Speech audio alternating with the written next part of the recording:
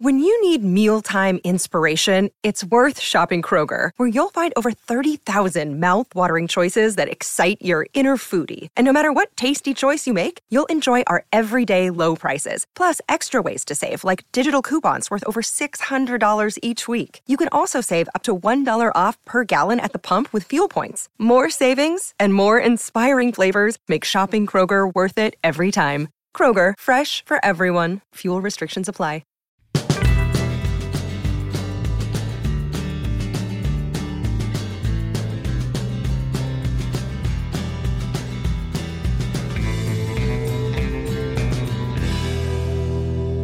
Welcome to Stories with Briscoe and Bradshaw. I would be Bradshaw. That would be the WWE Hall of Famer, Oklahoma's favorite son, Mr. Gerald Briscoe. And we have got the man that WWE voted the biggest superstar in ECW history. He held the ECW title 700 days, only giving it up due to injury. He's the one of only two superstars to hold the WWE, ECW, and TNA title. Six-time Intercontinental Champion, Mr. Monday Night, unless he's wrestling on Friday night, and then he's Mr. Friday Night.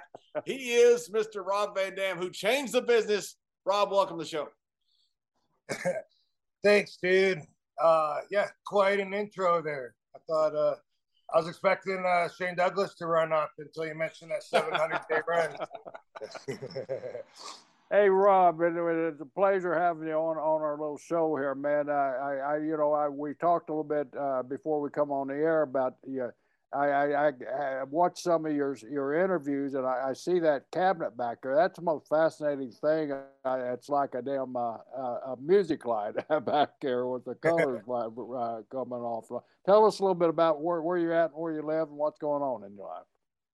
Okay, well, I've been living in Las Vegas for the last 3 years. Katie Forbes and I got married in November. Some people don't know that, but we called it. I called her my wife for a long time anyway, so it was probably confusing. Everything is so awesome. I'm a lot busier wrestling this year than I thought that I would be. Like last year, I wrestled like twice.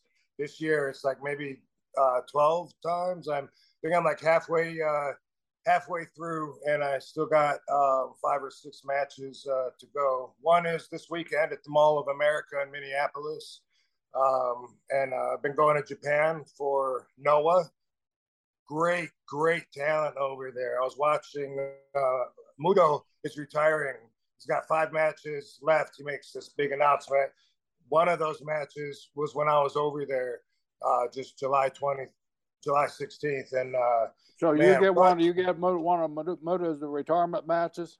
I wish I did, but honestly, I was so humbled watching their match because I went out there and one of the guys I was working, Misawa, I'm sorry, with an N. He's one of the bookers, so, hey, what he wants, fine. He's a little nervous because he's such an ECW fan. And he wanted to, it was me, myself and Tanaka against Super Crazy and Misawa. So it was just an ECW match. And man, I felt like the crowd was over appreciative, as was the company, for what we did.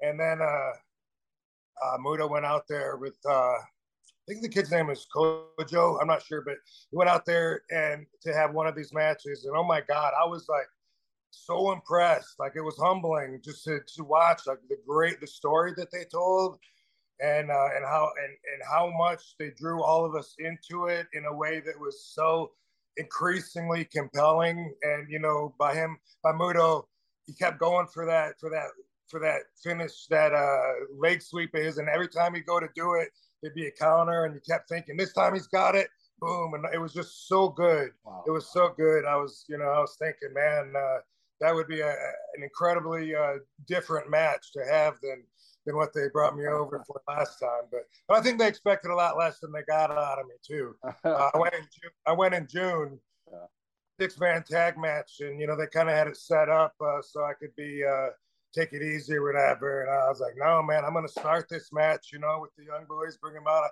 I just been feeling good, been feeling a lot better this year than I have like in the last 10 years.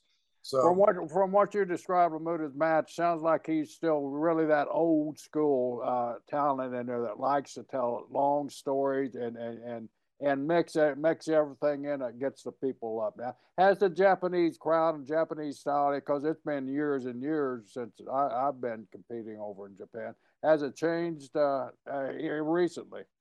So check this out. Because of COVID, they're not allowed to be loud in public.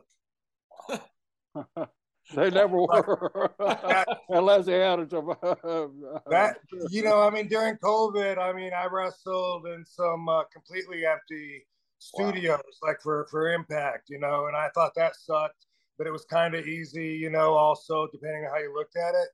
But having a crowd out there and going to them and going like RVD, and it's like a mellow, you know, like I can only hear them like saying it. Man, it wasn't easy for me. You know, I count on that connection. As soon as I got off the airplane, they started filming me. You know, they wanted to get me at the airport arriving, so I just started saying, "RVD's back," and and they took the camera down. They're like, you know, when they're, and I was like, what? And they're saying, because of spray, you know, maybe. And so the crowd, when, you know, for their reaction, they can clap or clap with their feet, but then their vocal expression has to be toned way down. And what's funny is that I don't think Americans would adhere to those instructions. You know, no, they don't. I think it'd be too tough for them. That's something that's so tough in a sporting event. Somebody you really love or a team you really love to not do much. Yeah, but they're, you know, they've always been ahead of us with organization and stuff like that. I used to think their conformity. That's a good way to put it. You know, like even when I was just 22, my first time going over to Japan, I noticed how at the intersections, when the walking light would change and say walk, everybody goes over together in a group, and all the men were dressed the same, all the women dressed the same. And that would happen at the red light too. Even if we were like 6-7 cars back, we could go when it turns green because we're all moving like a train. Whereas here, one car goes and then the next car waits until they're so many yards away. They slowly take their foot off the brake, and they're just more productive and progressive in that manner. Always have been. How's the business in Japan right now? Wrestling business? It's good as far as I can tell. You know, I mean, in my understanding of it, that it's I kind of forgot about it for a while, you know, but I didn't even realize it existed. But I guess I don't really know overall. You know, I'm told that New Japan is probably is still the #1 group, and man, they had some the first show in June that I was on with Noah. They had a couple other companies on there too. And one of them, it's called DDT. Oh my God, I was embarrassed watching the matches. Not my kind of style at all. It was so gross. It was about a dude in a tea bag, like taking that off and sitting on the other guy's face. And the whole match, though, it wasn't like one spot. It was just the whole thing was him smothering the guy's face with his butthole, and I was just like, I was watching the monitor before we went up, and everyone in the dressing room was laughing at my reaction. And don't worry, that's not our company. I'm like, well, thank God, but this is our show. I don't know. Well, from that, Rob, from a guy trying to in a teabag trying to moon somebody's face in the ring there. That's quite a ways from Battle Creek, Michigan, where you first grew up. And is that Battle Creek? Was Sheik the guy that you guys watched? Or did you go down to Kellogg Center watch Georgia Championship Wrestling coming into town about that? Or what inspired the RVD to become RVD, Mr. Friday night, Thursday night, Tuesday night, whatever night we want? Well, that's it's a pretty broad, several questions there, but you know, I only got WWF when I was growing up. I didn't know there was any other wrestling until I already had it in my mind that I wanted to be a wrestler, which happened at my first live show. I went to the Kellogg Center, watched a show, WWF show, and somebody on the inside, looking back, possibly a groupie, but she told me she was a manager and she was like a friend through our parents. So I met her there, and she put it in my head that she could get me into the business since I loved it so much. I was such a big fan. And then I never thought of anything else. I was like focused on that. I took my very first trip by myself, like when I was in high school, or that year anyway. And I went and visited Killer Kowalski's school in Boston, because there was an ad in a magazine, a wrestling magazine, that said for $5 they would send you a list of all the wrestling schools in the country or in the world or whatever. And I did that. And I got this list. Some of them were addresses, some were phone numbers. So I was writing some people. I still remember, talking to someone, Larry Sharp. I was talking to him. I was hearing body slams in the background. So I was like really excited, because I'm 18 years old. And Johnny Hunter in North Carolina, I talked to him on the phone. He said, "Are you married?" I said, "No, I'm still in high school." And he said, "Good, stay that way. Wrestling and marriages don't work. You'll have other women on the road and she'll have other men in your house while you're gone." I'll always remember that. But whatever it was, Kowalski School was the one that I thought I could get the most for my money. And I went and visited the school, and Kowalski was super cool, picked me up from the airport and drove me around, everything. I was saving money, bagging groceries, doing odd jobs for wrestling school. And this really big power lifter dude came through and struck up a conversation. And then he said he was training with the Sheik. And I didn't even at the time know who the Sheik was. I'd heard of him, but I hadn't been exposed to any other company, except for WWF at that time. But he ended up bringing me there. And of course, back then, it wasn't just like, "Hey, do you got enough money? Come on in." I had to, get in the ring. I had to show everything that I did, all my talent. I had to show them everything that I claimed I could do, because I said, "I'm a kickboxer, and I do all these spin kicks and splits. I'm acrobatic. I could do flips." Not to cut you off there, but I'm going to. How much martial arts training did you have when you got hooked up with Sheik? So I had probably at that time maybe like 4 or 5 arts, but like I never was with one long enough to go through like all the belts and stuff. There was a ring. There was a ring in town, and we went in some guy's backyard. And when we went to talk to the guy about getting in the ring to wrestle, me and my friends, he made us go through his kickboxing stuff first, because he was a kickboxer. So he would make us go through his training, his stretching, his classes, and then the wrestlers could have the ring. So I got into that. I was knocking everybody out and found out I could also take a good punch. And I was like, I was the best out of my friends by far. And I was hanging with his guys that were bragging about, their experiences. So I got into that. And then I went to the local dojos in Battle Creek. One was the Battle Creek Budokan. It taught kendo, aikido, and karate. And first I went there on one of those coupon books. I had like 2 free weeks or something. And then I'd get over with the trainers and they'd invite me back. And that's what happened everywhere. There was at the Kellogg Community College, there was someone that taught Tung Sudo, and didn't go there very much, but I had a friend that did a lot, and I went a couple times with him, and he would show me Todd Tatami's Taekwondo, same thing, and I would go, but I really enjoyed like the sparring of it, because some of these kids that were bragging that they were brown belts or whatever, I was like, dude, I'm knocking this dude out, and he's saying so. So I really liked the competing of it. So we would do kickboxing shows with that guy that owned the ring. His name was Kit Likens. Now, with what I know, he was a lot like a wrestling promoter, but at the time, he wasn't as respected by the rest of the martial arts community that I met, because they would say things that like he advertises people that aren't going to be on his posters.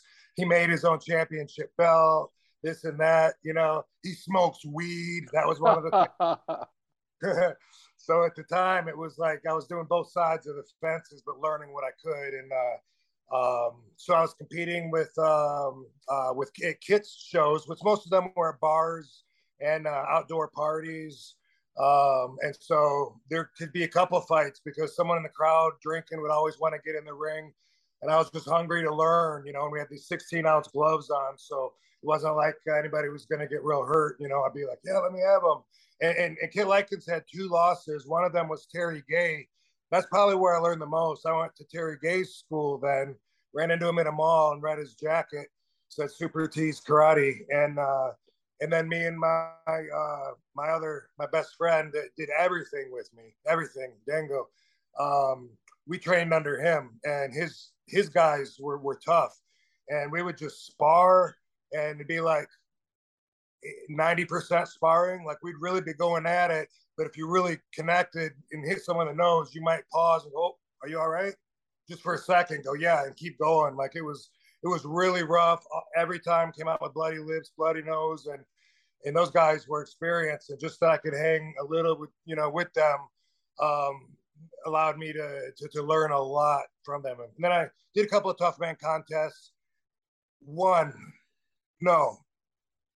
I think I did one tough man contest before I met the Sheik, but I remember after I started schooling with the Sheik, I wanted to do another tough man, and I was afraid he'd get pissed if he found out I did it, because his contract was so onerous, you know, like that's how they used to be. They used to give a shit if you were, working under their reputation.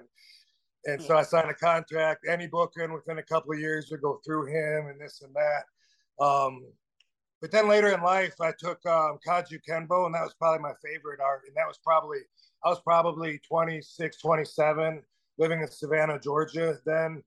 And same kind of thing. I got over with the instructor, Sifu Doug Katani, so he would let me in the class, and I would spar with him and stuff. And that was at the Gold's Gym in Savannah. And Kaju Kenbo has a combination of 5 different arts. Kaju Kenbo stands for karate, kenpo, judo, boxing, Kaju Kenbo. There's one other one in there, there's only 4 syllables. Karate, kenpo, judo, boxing, jiu-jitsu. And anyway, that was what I had the most fun with. And it's like realistic, you know, punching people in the temple or putting your fingers in their eyes, not friendly competition like boxing with 16-ounce gloves and foot pads. But that's kind of the extent of what I did. And so Sheik was like, well, show me these kicks, you know, show me these flips. So I had to do all of that by myself in the ring and exhaust myself. Like, what else? I can do this, you know, and then eventually he put Sabu in the ring with me, and Sabu grabbed me and he's pushing me and pulling me and jerking me around the ring. And I don't even know what I'm supposed to be doing. I guess he's testing my coordination and balance and whatever. And I didn't really know, like, I didn't know, you know, a little bit of stretching me. I mean, as far as like Sabu, like testing me a little bit. And at the end of the day, I didn't know how I did until Sheik said, come back next week and bring me some money. Where did you first figure out how to do the splits? Was this something that you were just very flexible, or was this something that was a learned trade? I had to learn how to do it, and I really liked the stretching part of gym class, calisthenics. Like, I don't know, I started really enjoying the benefits of that little 10-minute warm up that Mr. Larson would make us do before whatever sport we were playing. And so I started, and then with martial arts, you know, I really was interested in being able to kick higher and use less energy to even kick the same amount of high, you know, have that be less of a range of my motion, because that would just make sense. It would be easier to do that, even if you're only kicking knee high. So I taught myself. And then the first time I saw somebody actually doing the elevated split was Jean-Claude Van Damme in Bloodsport. And then I was like, man, I want I want to learn how to do that. And I was kind of close, but seeing that gave me the idea to use my mom's kitchen chairs and actually hold on to a broomstick and actually try that a few times. And at first I could only do it for a few seconds, but I just kept working on it until I could. At the gym, I would line up 2 benches and I would jump up and I would just land in a split, like boom. And then, yeah. And then one guy that was more of a veteran said, why? I mean, I would understand if there's a purpose, but you're going to blow your knees out. That's stupid. So I quit doing it that way and came up with lifting the weight. And you now are the world record holder in the lift that is now certified lift, right? Well, so I got certified by this company called All Around Weightlifters Association. They do odd lifts, 1-arm bench press, things like that. And they came to this. It was a live event. You know, they officiated it. I never knew of anybody coming after it. But recently I've seen pictures and stuff of other people either trying. I haven't seen somebody do what I did with more weight, although I wouldn't be surprised if somebody could. But I've seen them do put their own spins on it and lift with different things, whether it's holding a barbell overhead or holding 2 dumbbells or whatever. We originated it, call it the Van Damme lift, did it on ECW television against the officials. And I really don't know if I should look into it. I don't know if that like is something that still stands or if it has to be renewed every so long or if it will lose its validation. But what I do know is it was a national lift. Unlike the legend, and I would have had to go to like Czechoslovakia or something, some big event if I wanted to establish as a worldwide lift. But the rumor, you know, was was bigger than the actual event, so we'll go with that one. They usually are. Yeah, people think I'm in Guinness Book of World Records. You know, there's some freaks in there. I'd have to be holding up a semi truck or something. Well, one of the many things that I really respect about your long career was you did a lot of things and you were injury free during a good portion of your career. And I always gave it to your ability to stretch, all your stretching and warming up. And I used to tell how's RVD do all that? I said, backstage, he's back there 45 minutes to an hour stretching his body out. And I really still think that's the key to guys staying injury-free is stretching their body out. But you had that a long time ago. Where'd that come in your mind? Well, it was something that I developed over the years, you know. I still might add like 1 or 2 positions over a year. And it's something from exploring my body. You know what I mean? I might be on my stomach, pushing up, pushing my hips into the ground. And I might realize, hey, if I twist my shoulders clockwise, you know, it you know, like 40, I don't know, whatever degrees, you know, then I actually feel it more down here. And just from doing that, I find stuff that I learned to add, you know, from going inside my body and exploring that way. So I think you're right. What else could it be? You know, the injury statistics, I mean, except genetics, what else can you really put it on? And I always found it strange that nobody, with no exception that I know of, took the time to stretch like I did. Devon had a stretch routine, and so did CM Punk. And neither one of their routines was as long or as extensive as mine. But besides those 2, most guys just kind of shrug their shoulders and go out there, right? Yeah, you did stuff that 95% of us not only didn't do but couldn't do. And how do you feel now? Because you did some crazy stuff. How's your body feel now?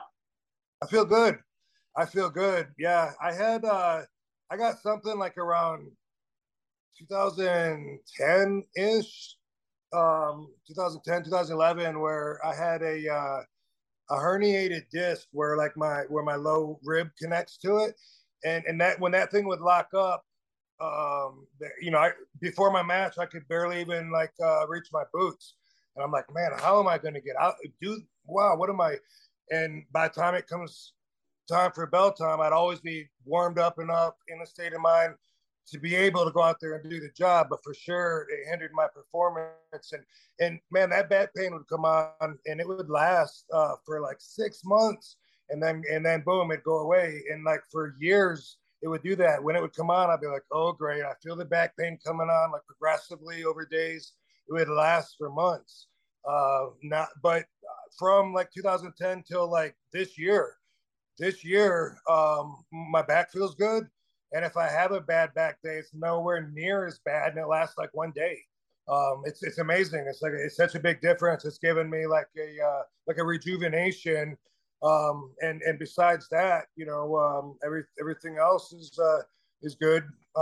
My shoulder and my wrist keep me from being able to lift really heavy, because I used to always lift like real heavy, and now I don't. But that's been since '93, so I did my whole career like that with, right. With broken wrist. That happened in All Japan with a massive Dory Funk, and it's bothered me since. So nothing new. Was your first matches that you did, was it there for the Sheik in Michigan, or did you go down to Florida first?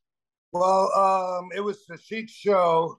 The very first one was in Columbus, Ohio, and it's funny because I met a fan somewhere recently. I think it was at Bobby Fulton's show in Ohio at that Chillicothe, and the guy was at the show at my very first show, which would have been in 1990. Columbus. Is it Columbus? I'm sorry, Toledo, Ohio. It was supposed to be outside at the Speedway racetrack, but it rained, so it got moved inside. Abdullah Butcher was on the show. Ken Patera was on the show, so I was excited, as a wrestling fan. Of course. Yeah. There was a ninja midget turtles in a cage. That's great. That's great. And I was protected from looking too green by having a kickboxing match. Me and my buddy Dango, who, as I said, we did everything together. We would go out there with gloves, smaller gloves than we would actually fight with, but we would go out there and fight. Maybe we'd have a couple of rounds, things would get ugly, the gloves come off, we start rolling around on the ground, big pull apart, and that's how the first 2 or 3 matches were, until we got more comfortable and more ready to wrestle. Well, Rob, I've known Sheik, the original Sheik, for a long, long time, and I know his style. Certainly your style is not that Michigan style where, the big guys are out there just beating the holy crap out of each other. Like, you had Bobo Brazil, you had Crusher and Bruiser, you had, all those big, huge guys there. And there wasn't a lot of flyers there. When did you kind of start developing the RVD style of your work? You had, who'd you have? You had Leaping Larry Shane, Flying Fred Curry. The Currys, yeah, Fred Curry and Bill Curry. Yeah. Well, that was what drew me in as a fan, was the flying. I liked Leaping Lanny Poffo. He was my first favorite wrestler I can remember, even though I was the only one, and he would, Lanny was good, though, man. He really was. And for me, he would do flying head scissors, a monkey flip, He did a moonsault, even though we didn't know what it was called, off the second rope. I'd never seen anything like that. So his thinking outside of the box is what drew me in and made me inspired. Same thing with Brady Boone. Right. When he had the mask on, was Battle Cat or Battle Cat, yeah. Yeah, and then later Owen, when Owen was a Blue Blazer, which by that time I was already, I think, in the business. But I'd never seen anybody drop down to their legs on the rope and do a flip from there. I don't think I was in the business. I remember doing that on my 4th match with Sabu in Vermont. So I don't know. It was around that time, though. And so, I guess that was always my thing. But we weren't allowed to do it in front of the Sheik. The Sheik just wanted us to lock up, headlock, go behind, take him down, try and pin him. If the guy was on his back on the mat, and I was if I even thought about doing that, I would have gotten beat up. He was saying that only the champion should be able to flex his muscles, and that any other time, man, you're trying to win. His shoulders are on the mat. Pin him. What are you doing? What are you doing? Why are you leaving him? He's behind you. Pin him. And it was all about that. So looking back, something that I notice is missing in a lot of the wrestlers is their commitment to the moment. And that's what Sheik gave me. Like, he really made us believe what we were doing the whole time. There was no waiting for the next move. You know what I mean? Like, if I get thrown into the corner, I'm not one of those guys. I'm not just going to stand there and look across the ring and be waiting. Bam, I'm going to be hitting my back or whatever. If anything, the guy working with me wonders if I'm going to be there for him, but that's because I'm working the whole time. Someone's choking me, I'm trying to get their hands off me. That was my training, and that's what I see missing a lot, is like everyone's just kind of waiting for the next move, and that kills it. We wouldn't have been allowed to do that. Sheik made it real. He never once smartened us up. He never said, here's how you take care of somebody in any way. Here's how you slam somebody without hurting them. Here's how you fall without getting hurt. None of that ever. There was never, here's how you punch somebody and not break their face. It was all about, get them. What, are you hurting them? What, are you hurt? Get out of the ring if you're fucking hurt. It was all like that. I was in Europe, I think, when Flash Funk, Too Cold, and Chris Benoit had that match at WCW where people couldn't believe it. I mean, it was. Where were you when you saw this? And you were doing the same stuff. I mean, you three guys really changed the business. Did you feel like to Jerry's point, because the business before that was just kind of the big guys beating each other up. Did you feel like there was a place for that progression to come, and that it was going to come so big because you became one of the biggest stars in the 90s? Scorpio lit the world on fire. And then Benoit, of course, became a world champion as well. What's funny is I literally thought that Too Cold Scorpio stole my moves when I first saw him on TV, because I never seen some of those moves done before, and I had sent a tape to WCW before I saw Scorpio, and then he's doing the flip and a half, which I've always missed because I never knew that I wouldn't kill the guy.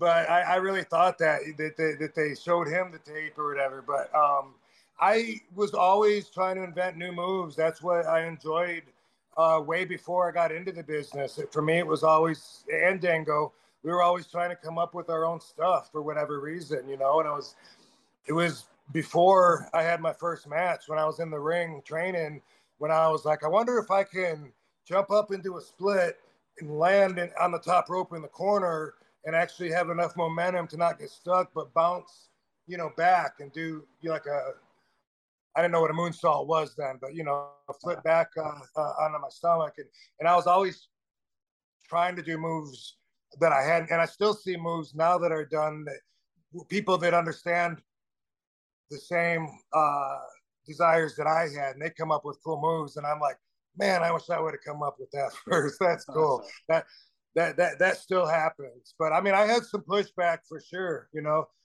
One of them that comes to mind is Stan Hansen, because I started wrestling in All Japan.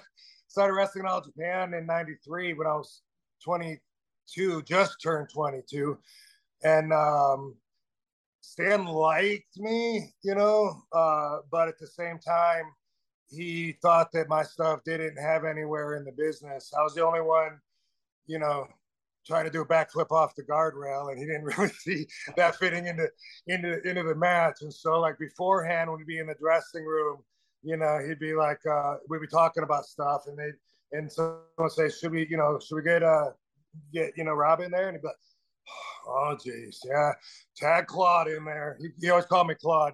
He'd say, yeah, tag Claude in there and let him do all his crazy shit, and somebody get me back in right away so I can try and get everyone to believe it again. And he was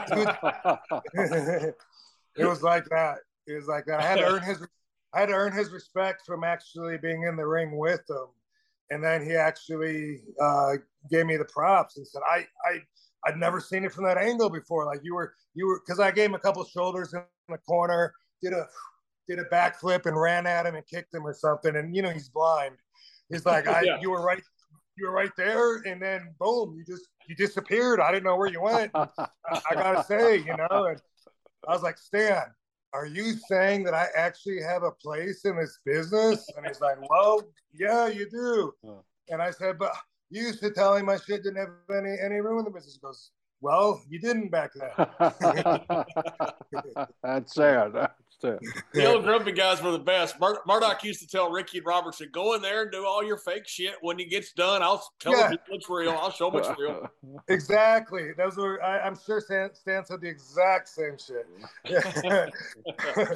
But I get it now because of me criticizing what I watch on TV now, and I'm like, oh my God, a lot of these guys watched me or some of my peers were inspired by it, but they didn't have that old school training to put that mentality in them. So there's a big gap missing. And so when I'm watching it, I can't watch for 2 or 3 minutes without starting to complain a little bit. You know what I mean? Right. And I'll do it with Katie to help her learn, you know, because she wrestles and she's been in it much less. And I'll point things out, you know, and I'll say, oh, you see that? See what they did right there? You know, and I'll point that out, but it takes away from my enjoyment a little bit where I get irritated because I'm like, this is becoming acceptable for the business. Then I'm like, am I Stan Hansen? That's right. We all go through that. We'll all go through that, Rob. So Rob, you're working for the Sheik there. How long was you with the Sheik before you made your move? I believe it was down to Florida, right? Yeah. Actually, I didn't really consider moving away from him, but it was like, so I started training with the Sheik in December of '89, and then I went down to Florida in '91. And so 2 years, I guess, later, it was like November of '91. How did that connection come about?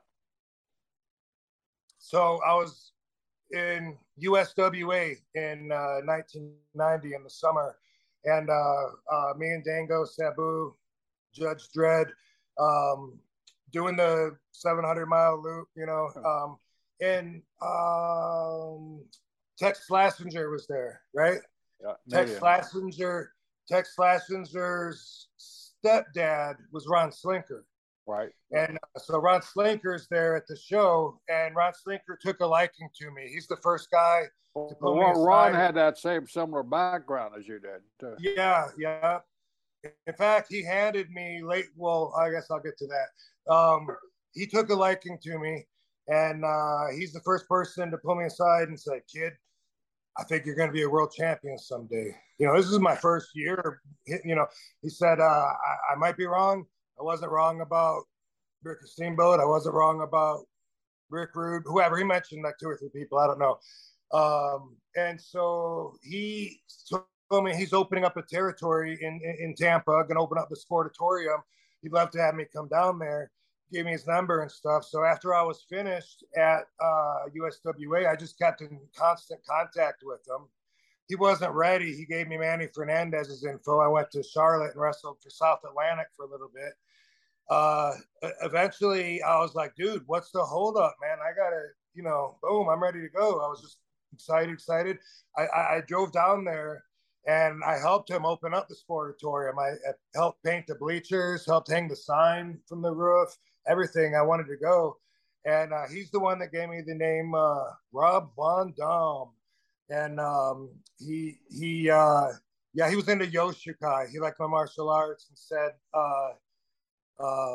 he gave me a black belt to wear and said, if anyone asks you, tell them, you know, that you earned that through me, which, you know, he taught me 1 or 2 Yoshikai moves, but really that made me a prima donna, walking, you know, being a young kid, walking around with the black belt, and I was staying with the promoter, sleeping on his floor. I instantly had some heat with some of the boys there. No. You know, yeah, got to experience some of that side.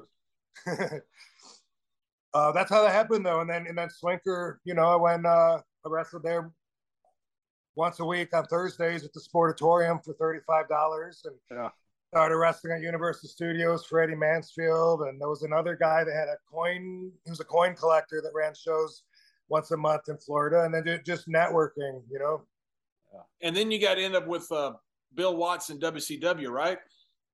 Yes, Slinker was behind that as well. He had gotten Tex Slazenger in there, So Dennis was already there. And I had already moved to Georgia at that point. By the way, when I was in Tampa, when people want to talk about paying dues, I'm sleeping on the floor of this apartment. There's Ron, who's 200 and I don't know, 65 pounds, big Marine with that bellowing, loud, deep voice, yelling at these little Shih Tzus all day, rah! And fighting with his wife, who was Dennis's. Dennis lived there. The wife lived there. Ron's son lived there. There was so much. Oh my God. There was so much. It was bad enough you had to live with Dennis. I got a drunk dial from Dennis the other day. He told me he loved me and hung up. That I hadn't heard from him in 3 months. That's awesome. Oh, he's the best. I love Tex. Yeah. He had to put up with me. Looking back, I was such a kid. You know what I mean? Like looking back at it, I didn't know the right thing to do, whatever. I actually ended up moving from that place in with this girl, because that's when you're at that age, that's what you try and do, find a sugar mama, you know what I mean, is basically looking back, it's a horrible values to have at the time, to use people like that. But anyway, this girl, I ended up moving in with her, and she was someone that Dennis had dated. I didn't even think twice about it at the time, looking back at it, like he was kind of upset, and I didn't even understand why. I'm like, you didn't care about her, did you? And he was like, he goes, I never thought about it. And I was like, oh shit. That's great. I don't even know if I said thank you, when Loma would make us food. I mean, just looking back, but that's the problem with growing and improving, is you always look back on a lesser you. And that's something I always have a hard time forgiving myself, or anything stupid that flashbacks in my head of anything, saying the wrong thing, making the wrong decision. You know what I mean? I don't know if that's normal for people, but I guess it is probably. I think it is, yeah. It's all part of life. So during that time, they had, that was right before the start of the Monday Night Wars and ratings exploding everywhere. Why did you choose ECW over, say, WCW or WWE at the time? Because obviously you were a hot commodity. You could have gone anywhere you wanted. I loved the ECW style. I mean, that was just well, first off, Sabu and I were already doing that style. Like, we were already diving to the floor. He was putting people through tables. That was his gimmick. We would fight in the crowd. The first time I wrestled Sabu, well, first off, Sabu was in ECW. He was my mentor, right? And so at that time, this is 96, at that time of my career, anything that he said was good enough for me. If he would have said, hey, come with me, we're going to go kick those two guys' asses, let's go, I would have followed him, because that was my position. I felt like I was his soldier, right? And so, like, when I first got into the dressing room, he's like, those guys think they're good, but they're the shits. They think they're good, they're the shits. Fuck those guys. They don't know what they're doing. And so I just hung by Sabu. So that was my mentality when I was at that age. Same with Sheik. Anything Sheik said, I would do. And Sabu, because he was an extension of the Sheik. Sabu was already there. I didn't know, but he had been telling Paul to call me and to bring me in. I didn't know. Paul called one time, wanted me to go up and do a job for Mikey Whipwreck. I was like, no, I'm good. Thanks, dude. I was wrestling for All Japan, and Paul's offered me $200. And I mean, at a zero on that, that's what I'm making in All Japan at the time per week. So it was an easy decision, like, no, I'm good. I'm making $2K a week. Probably more at that time. I started at $2K a week with All Japan. So by 96, I'm doing, even much better than that. But it was, so financially, I was like, why would I liked my schedule with All Japan. I could name my tours. Baba was great. And then Sabu was like, did Paul call you? Yeah. And I told him how it went. He's like, what? He told you what? That mother. And he got mad. Let me call him. And he was like really aggressive about it, Sabu. He kept, did Paul call you? No. What? All right, bam. And I didn't really care. But eventually it worked out. Paul brought me up. It was intimidating at first because I was in Georgia, where to get over as a baby face, you're like, come on, everybody, USA. It's like, that's now it's all adults wearing dark, like rock and roll shirts. They're waiting for you to slip up. So they say, "You fucked up. You fucked up." And it was just, so there was a lot of pressure. But I had my first match with Sabu, and afterwards, when we came through the dressing room, all the other boys were standing up and clapping. And I remember, like, I didn't understand it. I'd never seen that before. I really didn't know. I walked through everybody, and I was confused. I didn't know. Was that sarcasm? I really didn't know. Did I do that for everybody? Is that part of the tradition? And I waited till Sabu got with me, and I told him what, when I came back, everyone was clapping. Well, what was that? And he said, "Oh."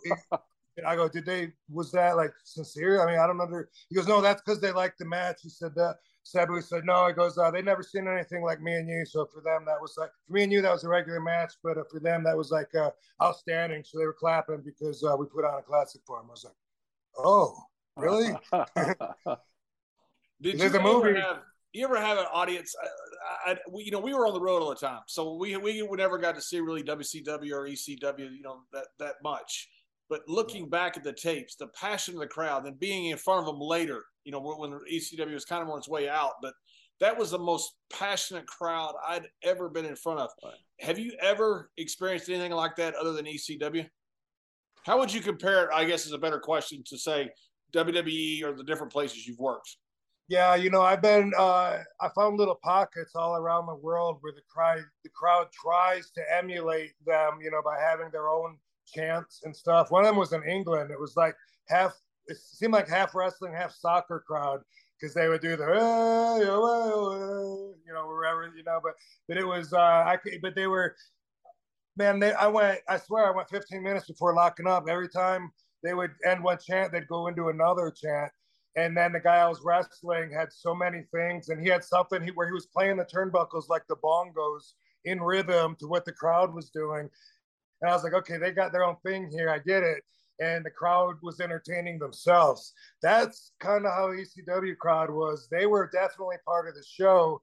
We counted on that, and they entertained themselves. The only thing I can even come close to, really, there wasn't anything like that. But those fans are everywhere, though. You find fans everywhere that would have come out to the ECW show if ECW had been in their town. Or maybe they did even. So it wasn't, just that Philly crowd, but those were the OGs, Philly and New York. I did see John Cena get booed a couple times. The first time was in Wales, I believe, Cardiff, Wales. And everybody was booing him like he was a heel, and I hadn't seen that before. And Cena was such a professional. He got on the microphone, and he was like, "That's all right. That's all right. Yeah, go ahead and boo me," and then he talked to them for a minute about how he's glad that they're reacting, that they're not just sitting there bored out of their mind. As long as they're screaming, that tells them they're having a good time, and boom, boom, boom. And then pretty soon he just turned them around. They were cheering for him. Yeah, I saw him do that time after time, especially when I retired. I was just doing commentary, so I got a first, front row seat for it. And he'd come out there when they'd be half booing, "Let's go Cena, Cena sucks." And he was so good on the microphone. He'd end up changing them all around and getting them all on his side. And he did it every single week. It was amazing to watch. He's the champ. It's, Tommy Dreamer always talks about ECW. It's amazing that, I don't know how far the run was of ECW, the real high times of ECW, maybe 5 years. I don't know what it was. The big time. Is that a pun? And for people to still chant ECW 20-something years later, it tells you how strong that brand was. Yeah. We really impacted their lives, much like anything. Like we all remember lines from movies that we saw when we were a kid, just because it impacted us so much. That it's integrated in our whole life. And ECW was like that. I really learned to love it. Because before I went up there, I'm already booked. I know I'm going up to Philly in a couple of weeks. So I'm trying to watch it on the Sunshine Network, and just seeing Sabu jump from the chairs in the middle of the ring. He runs and jumps from the chair in the middle of the ring all the way to the top rope in the middle, bounces out to the crowd, and the crowd just erupts, like a bomb. And then the next thing it shows, everyone's throwing their chair into the ring, and they're burying the ring with the chairs. Yeah. I saw a fireball go out into the crowd. It had that car crash appeal where even if you weren't a wrestling fan, if you're flipping through the channels, there's a good chance that you're going to stop and be like, holy crap, what is this? And that's what I really liked about it. I thought that it made wrestling cool when wrestling wasn't necessarily cool, for everybody. It was, I didn't even really, and still don't really connect with the musical aspect, but that was a big part of it. I'm not a very musical person. I heard my song Walk on the radio, and it was perfect for what I was doing with Sabu. We were having this matter of respect angle. So I heard respect, and I felt the energy, and I was like, whoa. And I asked Paul, can I use this as my song instead of this Joe Satriani Lords of Karma song that I was using since IWF in Orlando? And everyone, thinks that I'm a great rock aficionado, and I really don't know much about it, but I know that that's the same culture, that those fans love it. And so they were rocking. Everyone had such a good time. It's seeing Bam Bam Bigelow throw Spike Dudley out to the crowd and they catch him and he's body surfing and stuff. I really thought if we got out a worldwide stage where everyone would get a chance to see us while they're flipping through the channel, I always thought we would get enough people that would be drawn to it for the company to grow enough to where we wouldn't have to go anywhere else. And that was my favorite style artistically, to express myself and to be showcased in. And so, for all those reasons, I really wanted it to go, and so did everybody else that was there. That's why we stuck with it for so long. But obviously, looking back at it now, you can't light fans on fire.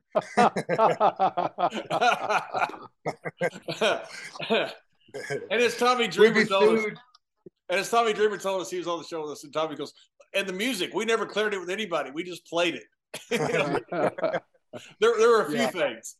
Yeah. which added to the cult following. I mean, which made people feel like they were part of something. I always thought the start of NXT, I don't know about now, but like the start of NXT, when it became kind of this groundswell, before you had AEW and all, and some other groups, was kind of like ECW PG was something, because you had these crowd felt like they were part of the show, but it was their show kind of in a way. Do you see a similarity there? At least how the way NXT when it started, not necessarily now, but when it started. I see some similarities. For me, I didn't feel it with the crowd as much, but I probably didn't watch it as much as you. But I had a couple of matches there, and I don't remember feeling it from the crowd, but just the fact that it was like somebody coming up as an outsider, as the non-traditional ulterior, product, and that whole rebellious nature, and with them trying to be different. I thought for those reasons, I thought that it could be compared. I could see that for sure, but I don't really remember the crowd's reaction. And it may just be that the crowd wanted something so bad like ECW, they latched on to the thing that they identified with most. All right. That's true. That helped us out a lot, was that people felt personally offended by some of the stuff that was being forced down their throat, so to say. So that definitely helped turn a lot of fans our way. Rob, one of your feuds that kind of really set you apart and kind of defined your career was the guy you mentioned a while ago, Bam Bam Bigelow. I guess that was for the World TV or the ECW TV Championship, and you guys made that belt as prestigious as your world title belt through that feud there. Tell us a little bit about that. Yeah, I loved working with Bam Bam. He was somebody that I respected a lot. I saw him. I think I saw him on TV before I went to one of the Kellogg Center shows. He was at the Monster Factory, and they were doing some special on wrestling because wrestling was in town. So the local news was airing this piece, and that's the first place I saw Bam Bam Bigelow. I don't know if that was my first wrestling show or one, towards the beginning, but I always liked him, and working with him was an honor because he was a big star. I mean, for ECW, anytime somebody really big would come in, it would just really help us get a rub. Anybody, Rick Rude, I loved it when he was there, and Sid Vicious, and a lot of people stopped through there. It always helped us, and Bam Bam really worked his ass off for us. And he was someone that was already like so well established, just having a win on him would be a great victory for my career. One of the things that I really loved about wrestling with him was the fact that he was a receipt giver. And I just loved it. I just love that old school kind of thinking. And sometimes, I remember like I had a chair and I went to like throw it at his head. And I don't know what happened, if I threw it extra hard or if he turned, whatever happened. Bam, I remember when it hit him, I remember going, oop, a receipt's coming for sure. And he just grabs the whole table and picks it up, throws the whole table at me, wham, and it gets a huge pop, but then there's no personal feelings after that one moment. It's over, and then it's just back to business. And I always enjoyed that. I always thought when you're a Tater guy, you pick him up and you go, "Are you okay?" Your question is not, "Are you okay?" Your question is, "How mad are you?"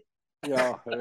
When's you're going to get it back. Where's it coming? You're just wondering how hard it's going to just open yourself up. Yes, that's right.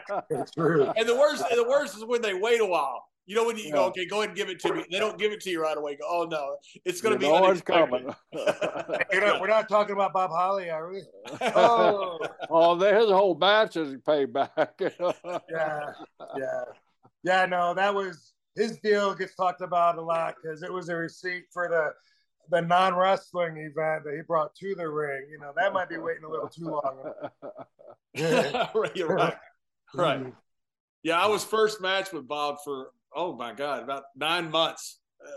I enjoyed it. Back then you just went out there and didn't get out of the ring, didn't do nothing, had a normal finish. I enjoyed working with Bob.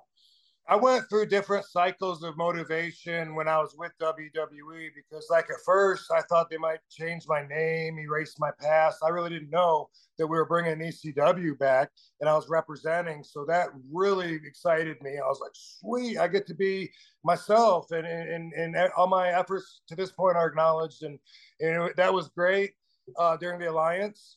And then something probably happened, some promises in my head being filled up with stuff that doesn't happen or whatever. But there was definitely room for downward. And then I got the hardcore title, and now it's like sweet. Every match is like an ECW match for me, and I really enjoyed that. And then whatever for a while, and then we brought ECW back, and I was like so excited again. I was like, man, this just added 10 years onto my career. Now my dream has come true. We're doing ECW style on the WWE's stage in front of the whole world. And I was so happy at first. And it was cool at first. I'm sure I don't know if I'm jumping ahead on. No, that's fine.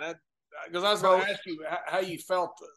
Yeah, I was gonna say when I knew when Paul suggested working Bob Holly, I got so excited because I knew he was so snug, shall we say, snug. And he really liked to bring it to people, and I knew that was going to bring it right back out of me, and that I was fighting with the passion, the renewed fire, of trying to help ECW grow and look good, and so I was really looking forward to that, and I really enjoyed the matches I had with him. That's something. I think all three of us can agree to this thing. You really like a snug worker. You really like somebody that's only where they're at, and it always fired up my adrenaline. It always gave me goosebumps. Like a guy like Blackjack Mulligan, that guy's gonna beat the crap out of me. So I gotta fight my ass back. It just brings out that competitiveness in you, and that you're a very competitive guy. So a guy in there like you and Bam Bam, or you in hardcore, man, that had to bring that out of you. It had to bring some excitement to you where I'm going to get to really, really do something tonight. Yeah, definitely. And we didn't, we never had people back then in ECW ask us if we ever really hit each other because they knew we were,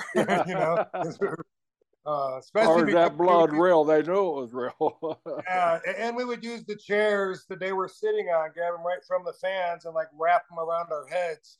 So most people knew, but some, and the tables, that's something Sabu said that he was disappointed to see the art be compromised in that way. He said, things that would already be there, like a ringside table is already there. You incorporate that in a match, but then it went from gimmicking the tables, and bringing rubber turkeys and stuff that would never be near, for the match, and the Singapore King, whatever it was. But New Jack would come out with shopping carts full of stuff that the fans would bring.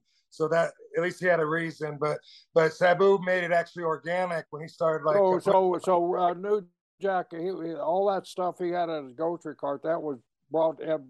The fans would bring it. Wow, that was the fans would bring it. Yeah, we were always looking forward to seeing the funniest items that the fans would bring for him to use.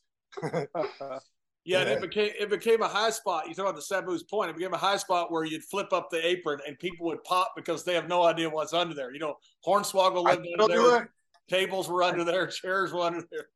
I do it every match now. Yeah, here's the kitchen sink. Here's a couple logs for some reason. Somebody in a match that I had recently asked, how many doors do I need? Doors? What do you mean doors? Yeah, like instead of tables, we can go through doors. I'm like, I'm good, bro. And they were looking for an APA door is what they were looking for. Oh, yeah, I guess so. Probably. I'm always trying to tell everybody, like, it doesn't mean anything if you go, if you make it mean nothing. But, that's a whole, everyone here knows that in this trio. Big Boss Man got the hardcore title, and after 2 matches, he gave it to Vince. He goes, "You can have this back." That's so funny. Ray hated that title.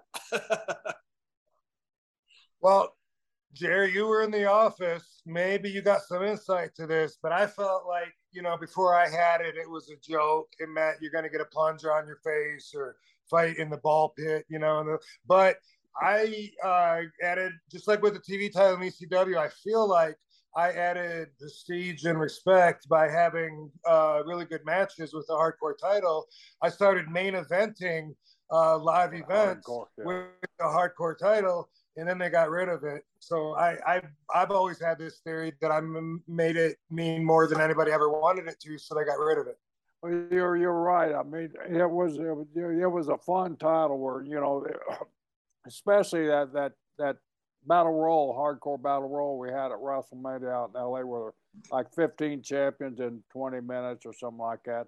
It kind of destroyed that hardcore concept. I think at that point there is when it kind of started going a little comedic, and then when you and hardcore started running through it, there was nothing comedic about it. It was the brutality going on. And you guys are the ones that elevated that title. I had some good matches with him, Sabu, of course, Big Show, and Test. When ECW first came out, and JR would say, ECW means anything goes. It was a really hopeful time for us, and then somebody screwed it up and dropped the title over cannabis. And but I mean, that was, besides that though, just the fact that it was changing. Well, I mean, this is, well, I don't know, I'm bringing this, but ECW was cool for a while anyway, right. And then it became much like the other companies, and the fact that I felt like the talent pool was watered down because now you got SmackDown guys and Raw guys competing on ECW, which is confusing because I don't even know who's in ECW and who's not. And then also, once you said there was one Extreme Rules per night, that was like, okay, you're definitely getting rid of it then, because one Extreme Rules match per night is all it's gonna have. And Vince said, Rob, I need my refs to have credibility. So I'm like, well, I guess it's on its way out. Yeah, and a lot of those guys that went to ECW weren't really ECW type guys that would have gone there. They were guys they maybe they couldn't find something for that had a lot of talent. And they thought, well, put them in ECW and see how they develop. Well, that's not what ECW was. ECW was a distinct style, and those guys, some of those guys that come up through, maybe the power plant, they go on WCW. They never knew that style. They never grew up in a territory that had anything hardcore like that. So it was too big of a jump for those guys to jump into ECW and hope to bring that brand as big as it was. It was just not going to work. I think you're right on that. I think as the office, as we're thinking, I think we didn't really look at that as a viable part of WWF as it was built at that time there. But as Rob and Bob and some of these really hardcore guys started developing it, I think Vince actually started seeing that this could have a spot on our roster here. So, yeah. So you're saying they didn't bring it back just to bury it? It's a theory. What? So you're saying they didn't bring it back just to bury it? No, I don't think they did. I don't think it was ever meant to bury it. I just think Vince didn't bring it back because they just didn't have a way a place to go with it in their mind. I mean, if we'd had somebody that had the ECW experience like Paul or you or somebody else and Tommy or some of those guys helping out at that time, I think we could have continued that thing. We were there. You guys were making it legit. I mean, we were there to help, though.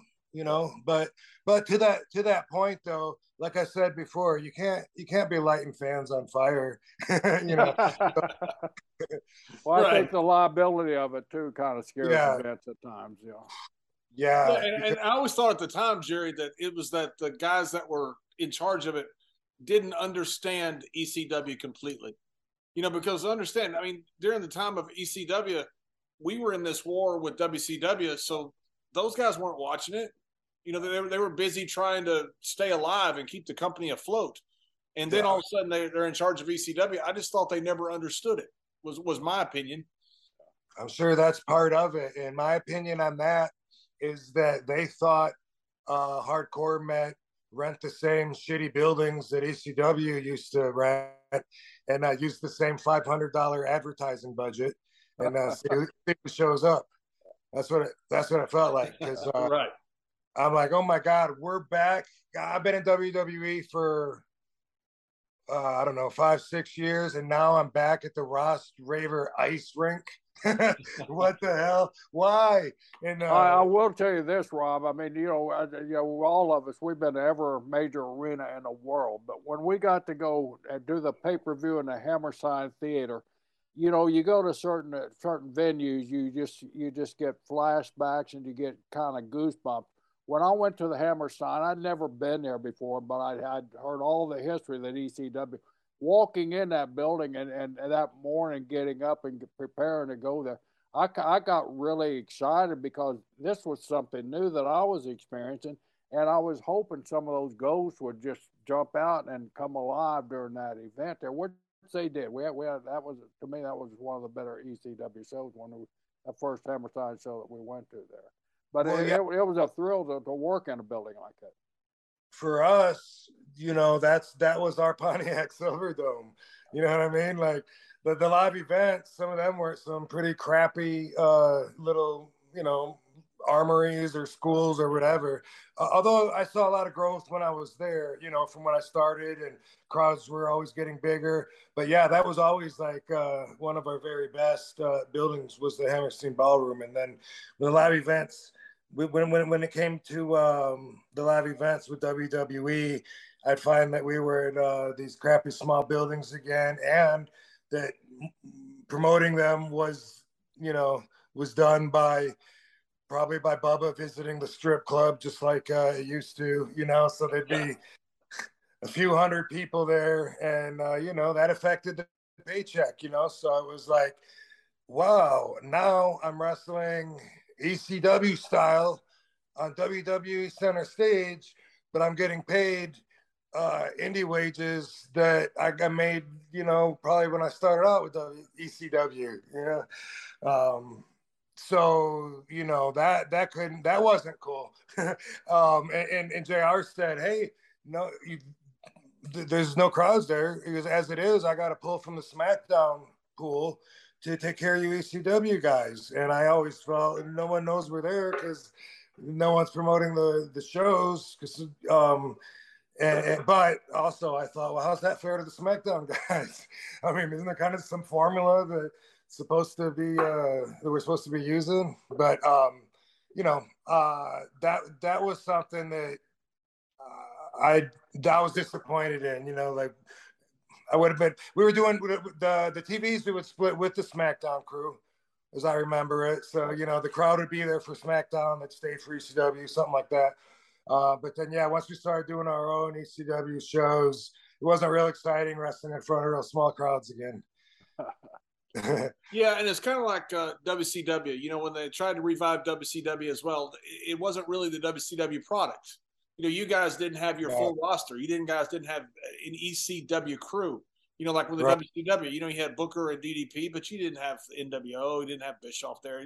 They came later, but it just wasn't. It didn't work because it wasn't the same. That wasn't what people liked watching at 6:05 every Saturday afternoon to watch. It wasn't ECW that people like to watch on TV and be so passionate about. Right. True. A lot of people would just protest just on the idea of that alone. Just that it's not the real ECW. I'm not going to waste my time. Yep. Yeah. Yeah, Rob. When ECW ends up finally going away, you during this time you end up being the run as the world champion and all that. How was it different? You had the longest run, I guess, 700 days ECW. How was it different, that championship run and the championship in WWE? Well, let's compare it by comparing that 700 days to like 4 days. That's maybe more than 4. I mean, I think someone said, thank you, Jerry. I'm holding for laughter from John. It's not. Yeah, I was like, oh my God, was it 4 days? I'm gonna go ahead and move forward. No, I heard some fan recently said it was only a couple of weeks, which I didn't realize. But either way, it was. Let's see. That's a really good question because I'm trying to, like, when I had the TV title, I was obviously very proud of it. I felt like I added value to that championship. And I mean, if I could step outside of my shell, it's not just ego. I mean, the fans, they would sometimes chant whole effing show from before the ECW show started, sometimes even through some of the matches, which was rude, all the way up until I would come out at the main event. Sometimes that would happen. You know what I mean? Like, so I didn't have to question, not that there was 20,000 people there, but I didn't have to question whether my efforts were my contributions were helping at all, in the show. And there's a lot of pressure to live up to, to go out there then. But I loved it, I loved the challenge of it. Calling myself the whole effing show already is a lot to live up to, but it really meant a lot to me. It meant everything. When I would go home, everybody would go home. I wanted them to all be happy they bought a ticket. And I had my match only to guarantee that. I had no control over the rest of the show, but through my match and through connecting with the crowd and having that 30-minute fight/party with them, knowing that they all went home happy, and knowing, that hopefully the rest of the show was great too, regardless of that, I can feel, like I know they're going home happy. And because of that, the TV title is now, means as much as the heavyweight title, which means that only because of its history, and its tradition. Comparing that to having a WWE title, where WWE and that position mean way more than I do, way more than I ever would. I'm a blip in the radar of history on the WWE World Championship list. That's how it felt at the time. I never knew how long I would have the belt, but it never went to my head where I felt like I was irreplaceable or even in a safe place. The fact that I felt like I was bringing ECW back, though, and the fact that I did it my way, I felt incredibly good about that, because I never would have been the world champion if I hadn't changed the entire playing field around by suggesting to Vince that we bring in ECW back, and then all of my efforts with everyone's efforts forward. So for all of that to happen, and my reward being that championship belt, I did feel like really good about that, and like I earned it. So hopefully that answers your question. No, it does. No, I was just interested. It's such a different dynamic. That ECW, you were there and you were the guy for so long, and that was such a passionate crowd that followed every single move and every single person. And then in WWE, you're right, it can kind of be a big machine sometimes, and sometimes you just kind of get lost. Sometimes you get plugged in. Sometimes you are the one being used a lot. It's just a different dynamic and a different feeling to get from one company to another. It felt good. Like I knew I was temporarily, the man in the spotlight, and that I had done it by sticking to my guns and by being different. So that felt good because I definitely didn't come up the traditional way. And also it's cool that I was champion of both. I had the ECW belt and the WWE belt because it was written that way. But that felt cool because it was really giving ECW a chance for people to really notice it. Yeah, I guess when you go to conventions now, what percentage is ECW people that want to talk to you about ECW? 90-something%? Yeah, it is, which is cool because I had, some of my most fun matches then, so at least I know that they were there during that part of me developing and stuff. I'm pretty proud of my career. Anybody that says that they watched me, I think they probably saw some good matches. I'm not known for having too many bad matches, and so I've always been proud in that way. But it's rare that fans tell me that they didn't watch ECW and they only know me from WWE, but there are those 10%ers too. Do you still find the ECW fans as passionate about the business today as they were back in those days? I think that a lot of them have moved on. I mean, a lot of them do feel that way, just like they might say the original Rolling Stones or they'll never be the same or whatever. Again, I don't even know music. That just popped in my head. But I'm just saying, if there's someone that says so and so will never be the same because it changed a long time ago, that will never change. That'll always be in their head. They'll always feel like ECW was the shit, and it'll never happen again. So, but most of them, I think if they're wrestling fans, they don't stay back there in yesterday. When you talk about yesterday, certain things in wrestling changed wrestling. Steamboat versus Savage changed wrestling in that they didn't have a ton of false finishes back then. You'd have one or two, that was it. And all of a sudden, Steamboat and Savage have this match where you have one after another. In Japan, you could see the progression coming where people would start stomping their feet. And now the boys are wanting to get them stomping their feet. It changed the business. You changed the business with Sabu. Do you look at it now and think, I enjoy what the guys are doing now? And you think, you do it like some type of pride? Or are you kind of like the old guy like me and Jerry going, these guys don't know what they're doing? Which we're really not that way, but a lot of guys are. How do you look at it now and the pride that you feel having changed the business? I would say I'm a bit on the fence about it. I guess I'm gonna have to say I'm right on the fence 50-50 because every time I think of how to articulate my thoughts, I keep changing it back and forth. Like I said earlier, I can't watch it without criticizing it.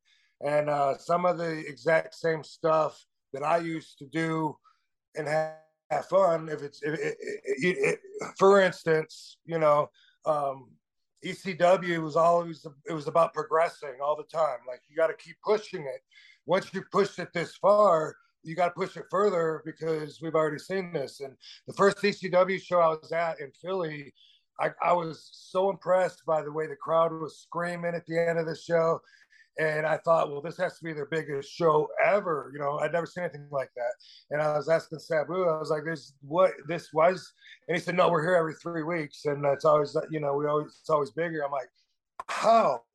I'm like, there's no way, because I thought they just blew their nut. There's like no way. And then the next time they come by, we're back there in 3 weeks, and I'm watching the show, and it's building and it's building. And I'm like, yeah, but still, I mean, last time they had so much run-ins and everything, you know, and then this time, boom, the lights go out. Whoa, what a feeling. And now all of a sudden that alone brought it to the next level. And then anyway, I used to do the helo. I grabbed the top rope and can flip over, and it was a daredevil move to do that all the way to someone standing on the floor. I started running and clearing the rope and doing the helo and hitting them. And everyone always complained because I'm heavy and I have a big ass. But some guys would just sidestep it. I'm not gonna name unless you want to know, but but in the spirit of ECW, you know, I set a chair up by the rope, and then I hit the opposite ropes, and I cleared the chair and the ropes. Next time I'm there, I put 2 chairs there.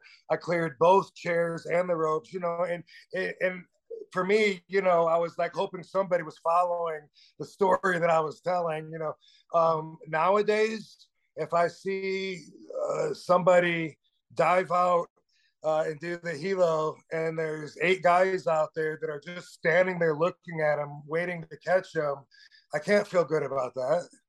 You know, right? I mean, right. What are those guys doing? Why don't they just stop wrestling? You know, why can't they grab each other's heads or something? Why do they got to just stand there? The guy hasn't even hit the ropes yet. You know, you got so much time. It's almost like everyone wants the other guy to know how safe it is, that they don't care if the crowd knows how safe it is. So that's why I'm on the fence. I'm, you know, I'm flattered, you know, for you to say that, you know, that I helped change the business, but in a lot of ways, I get where these guys did it without having any hands-on instruction from who they're imitating. Rob, a question I'd like to discuss with you. You guys, every match was so extreme, and you just said in a statement there, you're watching the show build.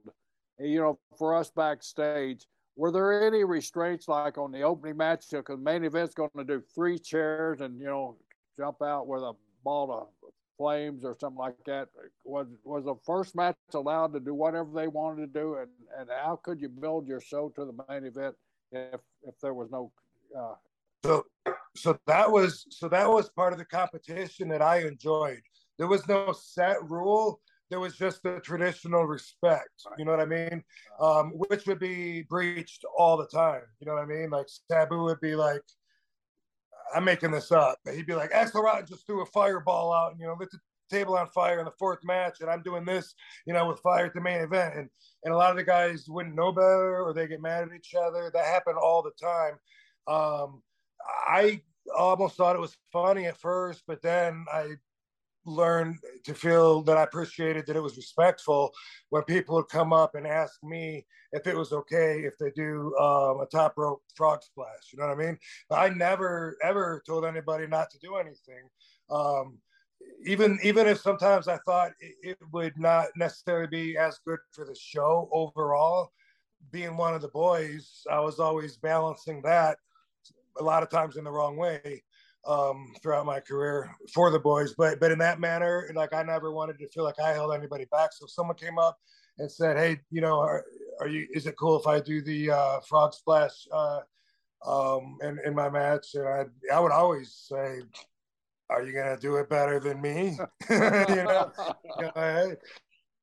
And I enjoyed that about it. Like I said earlier, I'd come out there in the main event, and I would have that personal pressure to try to put on the best matches people had all night, regardless of the rest of the show. And part of that was not holding the rest of the show back. So, you know, overall, if I was the show runner, some of that stuff could have been controlled more, and it might have been better as an overall presentation, but it definitely wasn't like that there.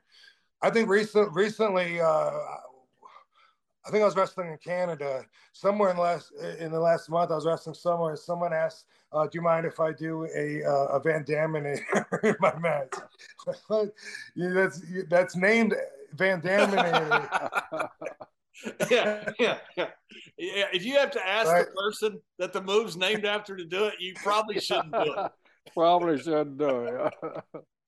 Rob, what you got coming up here in your future here? You got Japan or any? Do you have any books out that you want to talk about? No, not books. No, although I have audio files that I'm saving to put the book together, but it's not at a stage of development, where it's worth bringing up right now. But it's something I get asked a lot. Am I ever going to do a book? Always, I've planned on doing a book, but just like everything, I go with the flow. The universe will tell me when it's time. That's always worked for me. I'm 51 and going with the flow as opposed to trying to make things happen and follow, the conformity of others. This works best for me. So, but I would like to plug my YouTube page though. It's at The Real RVD. Yeah, and like these matches that I have, I try to get those on there, and I also record segments of the whole trip. I have fun doing that, put them together, and that's the way to keep current with me. All my social media is The Real RVD, but the YouTube is how to keep current because I will bring my camera to the Mall of America next week. And I'll be it's realrvd.com for YouTube. The Real RVD. It's YouTube.com/The Real RVD or YouTube/The Real RVD. No, YouTube.com/The Real RVD. I guess most YouTubers know. Most people are smarter than me and Jerry. They can figure it out. I'm shaking my head. I'm shaking my head listening to you guys. What are they called? Real RVD. Just go to YouTube and type in RVD and you're going to get people to watch it. And I don't know how to do that yet. I'm just, Rob, you and I met initially at Bobby Duncan's funeral, right? Is that where we met? I think that's where we met. Yeah, you and Sabu had come down, and I remember Sabu getting a call from Paul Heyman. And he was trying to get you guys to go to the show, and Sabu saying that this is important. I just thought it's so cool that you guys came down because Bobby and I started off as roommates when we started off wrestling together in Texas. Oh, Bobby always talked about you. Yeah, in Japan, like he was always, he's always talking about Texas. That's right. Everything he did was Texas. Yeah, had a lot of stories about you. He was always. Well, I think I first met you in Little Amsterdam and British Columbia, BC. Oh, is that you? Okay, at Hastings, huh? Yeah, I think I can't remember. It was Hastings Avenue. There's the Blunt Brothers and there's Amsterdam Cafe. Blunt Brothers. I think that's where I was drugged into. Drugged it. That was the first place that I'd ever been where I could consume cannabis in a public outing and not feel shady. I remember how it felt. It was awkward. It was liberating, but it was like so different than now where, it's legalized. You can smoke on the street basically. But, and it was like, wow, there's other people here. They're just hanging out and they're smoking too. And nobody's judging me like I'm doing drugs, like I'm shooting heroin. Right. That was the first place.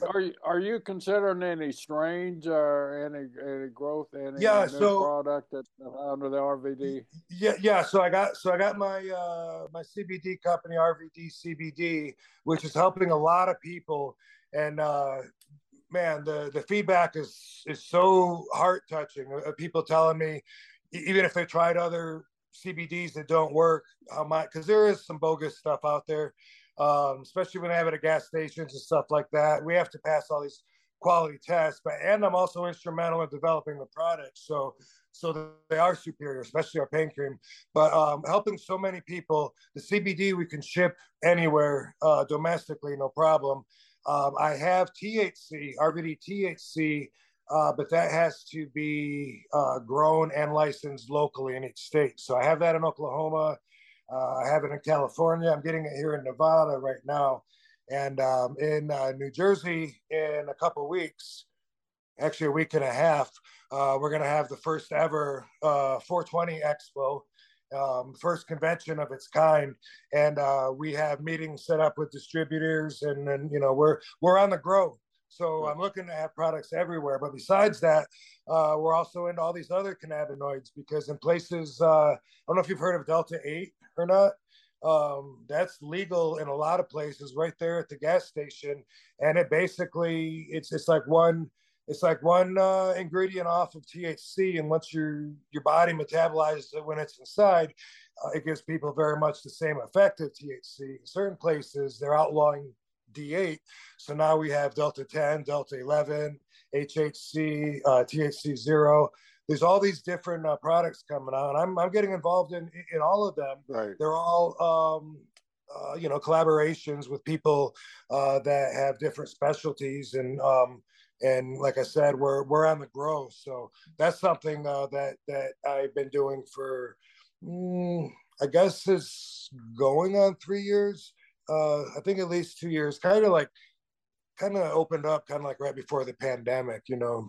So we've been pushing through that, but that's something that, yeah, good to bring up, because obviously the world is starting to catch up with what I know about cannabis, and how it can help people, and how it's not heroin. And people are at the point now where most people actually know that cigarettes, now, I don't know if that's true or not. I think most people know that cigarettes are more poisonous than marijuana, but they still look at cigarettes as okay because it's legal, and marijuana is doing drugs. You know, so they still, someday they're going to learn and understand that it's even safer than alcohol. But you know, that's everyone else catching up. Do you have your CBD for canines? Because my dog has cancer, lymphoma cancer, and I give him that CBD oil, and he's very happy dog after I give it to him. Yeah, I get so many stories like that. I do, but it's not out yet. They're working on the packaging, and now that you mention it, I'm gonna check into that and then put some fire under them, because that's something that I'm passionate about. I love animals, and I have a couple of dogs myself, and I'm giving them someone else's pet CBD, and I need to give them some RVD pet CBD. Yeah, there you go. So in the states that you have it, you can't distribute across state lines. So you have to have a distribution place in each state that grows it in that state. CBD can go across state lines, but THC cannot. Gotcha. It has to be in certain states, THC is illegal, but it's legal in like 34 states. I might be off by like one state maybe, but recreationally and then medicinally, and what do we have, like 15 or something? So I forget, there's still places, you know, where it's completely outlawed, but the federal guideline still has it outlawed. People don't realize that. It's stupid. It's legal in these states and it's illegal federally. So there's this gray area. It's dumb to have two. Yeah, well, right there in D.C., it's legal, and damn people that make it illegal is right down the street from where you can buy it. Right, and the feds are making the laws right there in D.C. where it's legal. Huh? Yeah, yeah, exactly. Crazy. Yeah, we need to get some of the feds on it or off of it. We're not sure which. But it's only been Schedule 1 controlled substance since 1970. Maybe give it a couple weeks. That's right. That's right. Well, Rob, I remember so vividly seeing the first time I saw, like I said, the first match I saw like with Scorpio and Benoit, but the first time I saw you and Sabu, I just remember looking at it thinking, oh my God, I can't do any of that. That's just awesome. And then to see your whole career, it's just been so fun to watch. And now that you're doing so well in your business, you're obviously a very smart guy. That's great for the business for us. You know, when guys end up becoming successful in business, it makes our business look so very good. So thank you so much for joining us on our show. Absolutely. Hey, you got to be somewhere. Yes, you do. Thank you, sir. I just wanted to say that instead of the thanks for having me. Too overdone, you know. Thanks for being here. Thanks for having me.